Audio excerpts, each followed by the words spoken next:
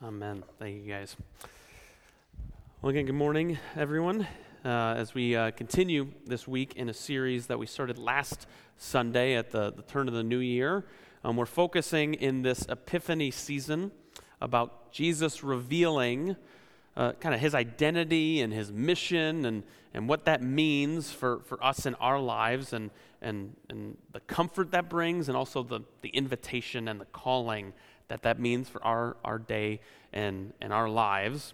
And really the season of Epiphany is all about God revealing who he is to the world, not just to a select group of people, but to all people, you and me and all people being shown through Jesus Christ who God really is. And so over these next handful of weeks, we'll be going through the Gospel of Matthew, seeing Jesus reveal different aspects of who he is and what he's about and his mission in this world.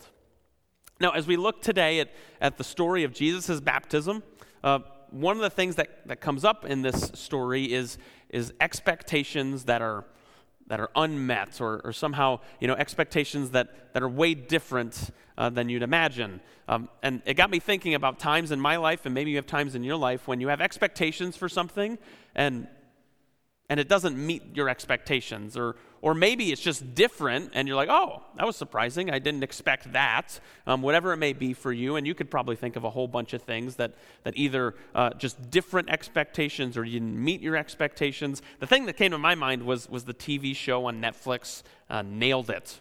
I don't know how many of you are Nailed It fans on Netflix. If not, just take some time if you have Netflix, watch an episode or two of it, because it is pure comedic fun. So what the premise of the show is, if you're not aware, is the show takes these home bakers. I use that word in quotations because they call themselves bakers, but usually people who bake use things like measurements and like actually take into account how much goes into a recipe. These people that they get are just like, hey, let's just throw stuff together, just kind of eyeball it, and maybe for some cooking that works, but if you've ever baked anything, most of the time that doesn't work. So they do this under a time clock, and they have to replicate these intricate cakes and cupcakes and all of these beautiful things, and they have like 30 minutes to do it. And so by the end of it, they unveil their creation, and they're like, nailed it. Like, that's what they got to say every time. Nailed it. And they don't ever nail it, just so you know. Like, it does not look a lot like the thing they were supposed to make. And it's the expectation of like, it's supposed to look like this, but it falls way short. It's just unmet. It's different. And in a way, that's what John is wrestling with in our reading. Not necessarily with baking a cake, but he's wrestling with these expectations of what the Messiah was going to be like. Because John, as we heard in our reading, he's doing his John the Baptist thing. He's baptizing people. And then he sees Jesus walking up. And John knows that Jesus is the Savior, the Messiah. And yet Jesus does this strange thing where he tells John, all right, you need to baptize me now. And if you caught it, John's reaction is like, whoa, Jesus. You've got this backwards. You're the one that's supposed to baptize me. Like, you're the sinless Son of God, Savior of the world. I'm John. You've got a lot more in your title than I do. I'm just John. You need to baptize me. But Jesus says, no. You baptize me. And it's a strange thing. And this is a story that maybe you've heard if you've grown up in church, but I think a lot of times we just skip right past it pretty quickly. We're like, all right, Jesus got baptized.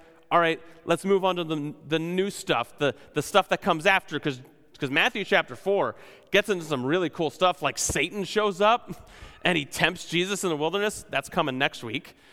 But we jump right to that because it's like, that's the good stuff. That's the fun stuff. But this whole Jesus being baptized, it's really not that important. Let's just go right on by.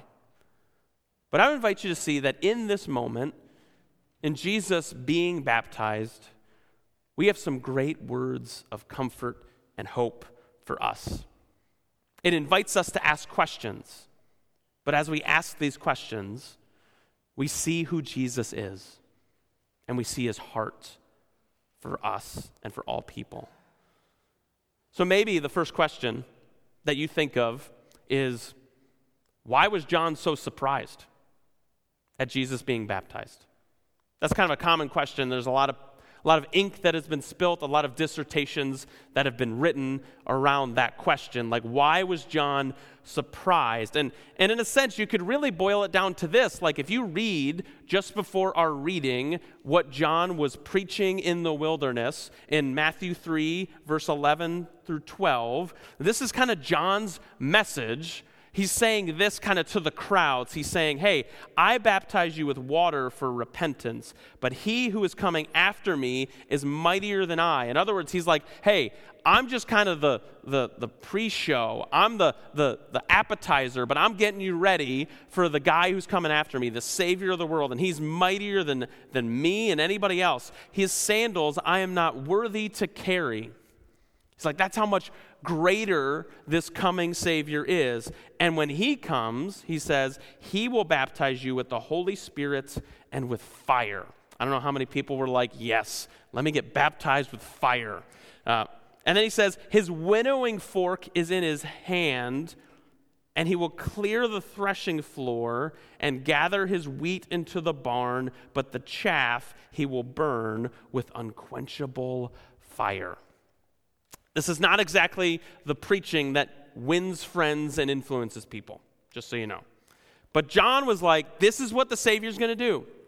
When he shows up, he's going to make things right. And a part of making things right from God's perspective is bringing his righteous justice and judgment against the evils of this world. And John is like you and me. He looked around at the world around him and was like, there's a whole lot of evil in this world. And God says that he's going to make things right, which means punishing evil. And so John is like having this in the back of his mind of like, this is what the Savior is going to do. When he shows up, he's going to come and he's going to clear the floor. He's going to cut evil down to size. And then Jesus walks towards him, not really carrying a winnowing fork or anything, just probably walking. And then he says, hey, John, you need to baptize me now. And this defies all of John's expectations. This is the Savior. This is the Messiah come to make things right. He's not supposed to be baptized. He's the one to do the baptizing. But here he is, submitting himself, meek and mild and lowly. And John is surprised by this. He's caught off guard by this. And side note, I invite you, when you feel like John in life and God doesn't meet your expectations for whatever it is, which, I don't know about you, happens a lot. Maybe it doesn't meet your expectations in a certain area of your life, answering a prayer in the way that you would like, removing something that's difficult or hard in your life, and he doesn't meet your expectations. I want to invite you to not think of that as a problem or a negative thing. Because I think oftentimes we can think that that's a problem, it's a negative thing. But I think actually it's a sign of God's love and presence in our lives. And it's actually an assurance that God is doing something quite beautiful in our lives, even if we can't see it yet. Because that's what's happening with Jesus being baptized. It was confusing, it didn't meet expectations, but God was doing something beautiful and amazing that was way better than John could have ever expected. And so what is it that by Jesus being baptized, the question is, what does it teach us about Jesus and his ministry? Fundamentally. Like, why is it so important? And if you look around at church history, the baptism of Jesus is a central part of his life. When people talk about the life of Jesus, and the church throughout the years has always kind of held it in this high place of of honor. Why is it so important? And it's important because of what Jesus says his purpose is in being baptized, is he tells John that he needs to be baptized in order to fulfill all righteousness. That this is Jesus' focus and why he is baptized, to fulfill all righteousness. It reminds me of a show that used to be on the air. I think there's maybe a different version of it or something, but Dirty Jobs with Mike Rowe. You guys ever see that show or heard of it? Yeah, so Mike Rowe would go around all these different professions and kind of interview them or kind of highlight them, and most of the time they were dirty. Quite literally, right? They did things that were dirty, that got your hands messed up, or they were just simply jobs that most people would be like, I'm never going to do that. That's too hard, that's too nasty, that's too disgusting, whatever it may be. He kind of highlighted these jobs to be like, hey, these are people that are doing jobs that nobody else will do, and kind of giving them exposure, giving them awareness. When I think about Jesus and his statement that he has come to fulfill all righteousness, I think another way of thinking about it is this: Jesus' mission was to get his hands dirty. Jesus came to do the thing that nobody else wanted to do, that nobody else is willing to do, that nobody else is able to do.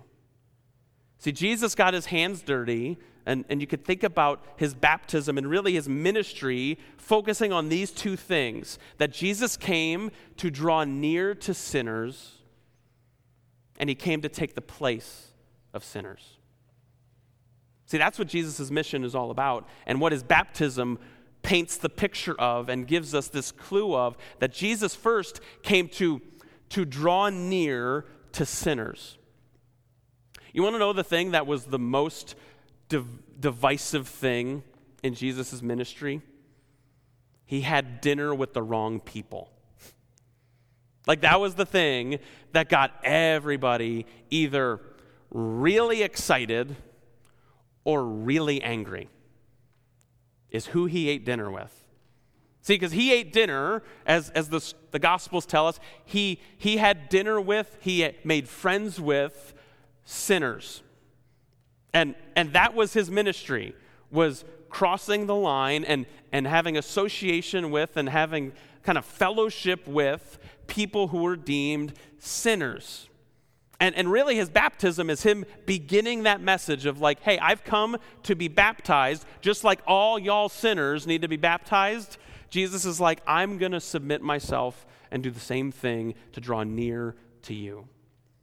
Now, that statement was divisive because you either react in one of two ways when you hear that Jesus came to draw near to sinners. One reaction is like anger and frustration or contempt. And that was kind of the religious leaders of that day getting angry at Jesus, like, hey, Jesus, you're with the wrong people. You say you're the Savior of the world. You say that you're the Son of God.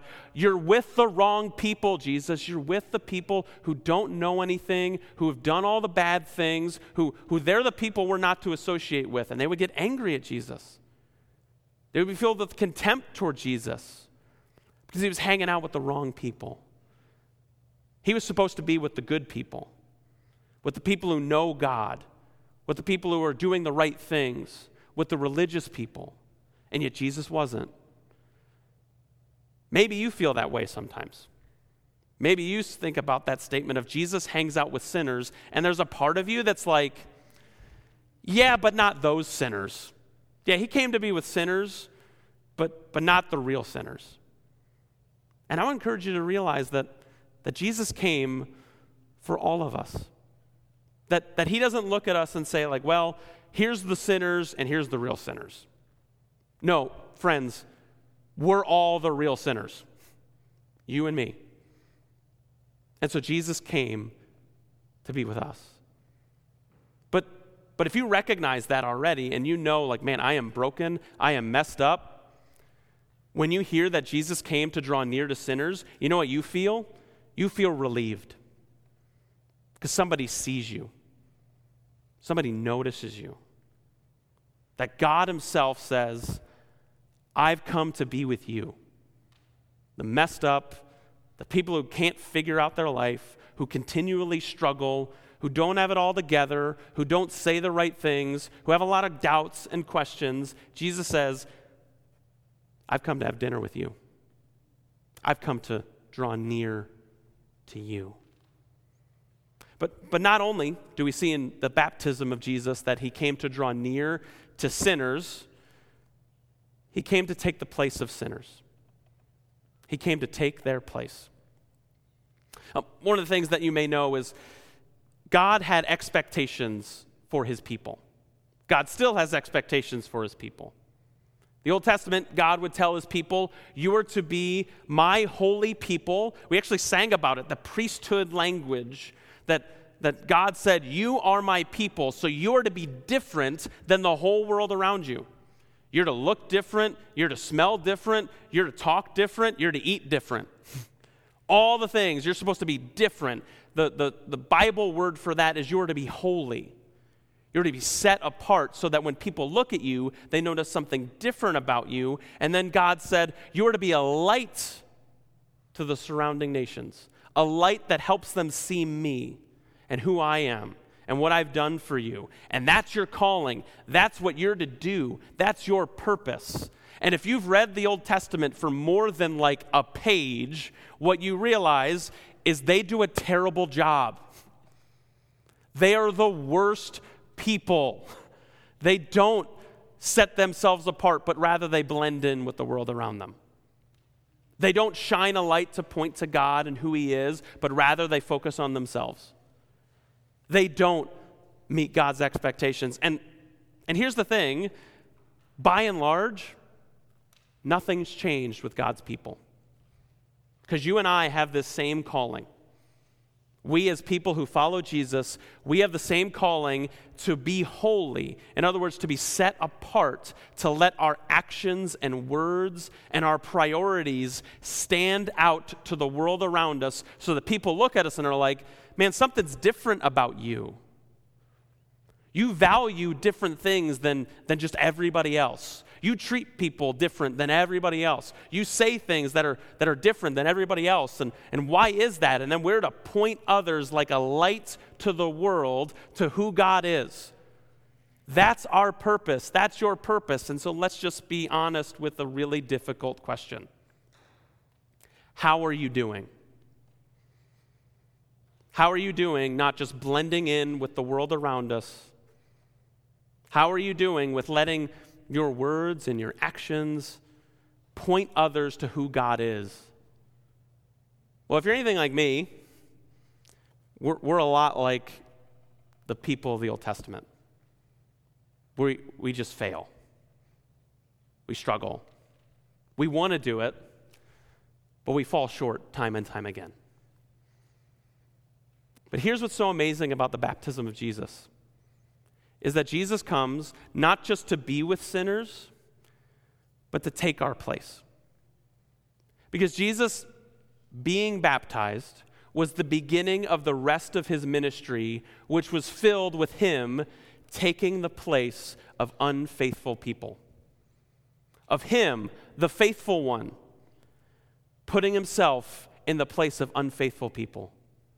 And beginning this thing that theologians call the great exchange.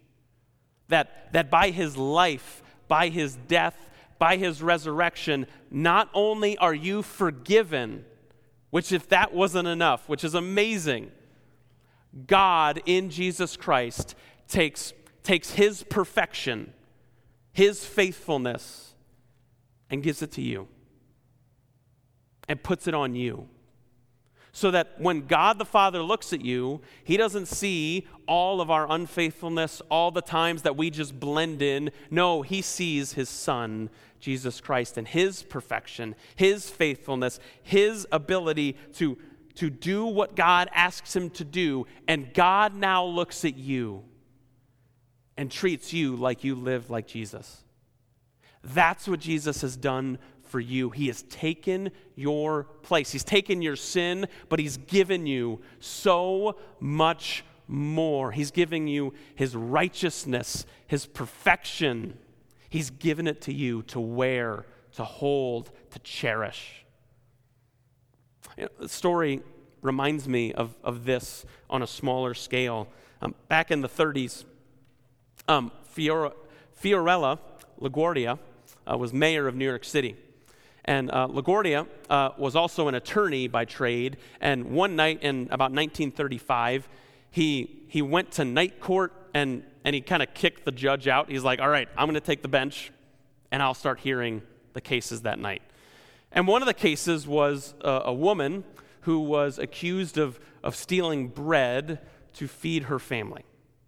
And they had the bakery owner, they had some of the community members there who were bringing this charge before LaGuardia, and it was pretty cut and dry, like she had committed the crime.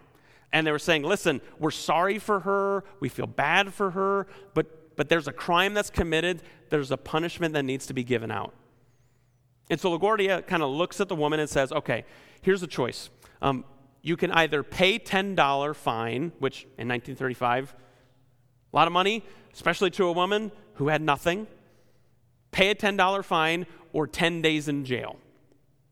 And as he's saying this, he reaches into his pocket, brings out a $10 bill, and hands it to the bailiff and says, and there's the $10. It's clean. But then he goes one step further. And he looks at everybody else in the courtroom and says, okay, everyone here tonight is fined 50 cents for living in a community where we allow this to take place, where a woman needs to feel like she needs to resort to stealing simply to feed her family. And so the bailiff then went around and collected 50 cents from everybody in the courtroom that night, and then they handed the money to this woman. And so she walked out of the courtroom, not only forgiven, not only wiped clean of the crime, but also with about $47 in her pocket, which again, 1935 is probably worth about $900 or so dollars today. And I think about that story, and that's a crazy story.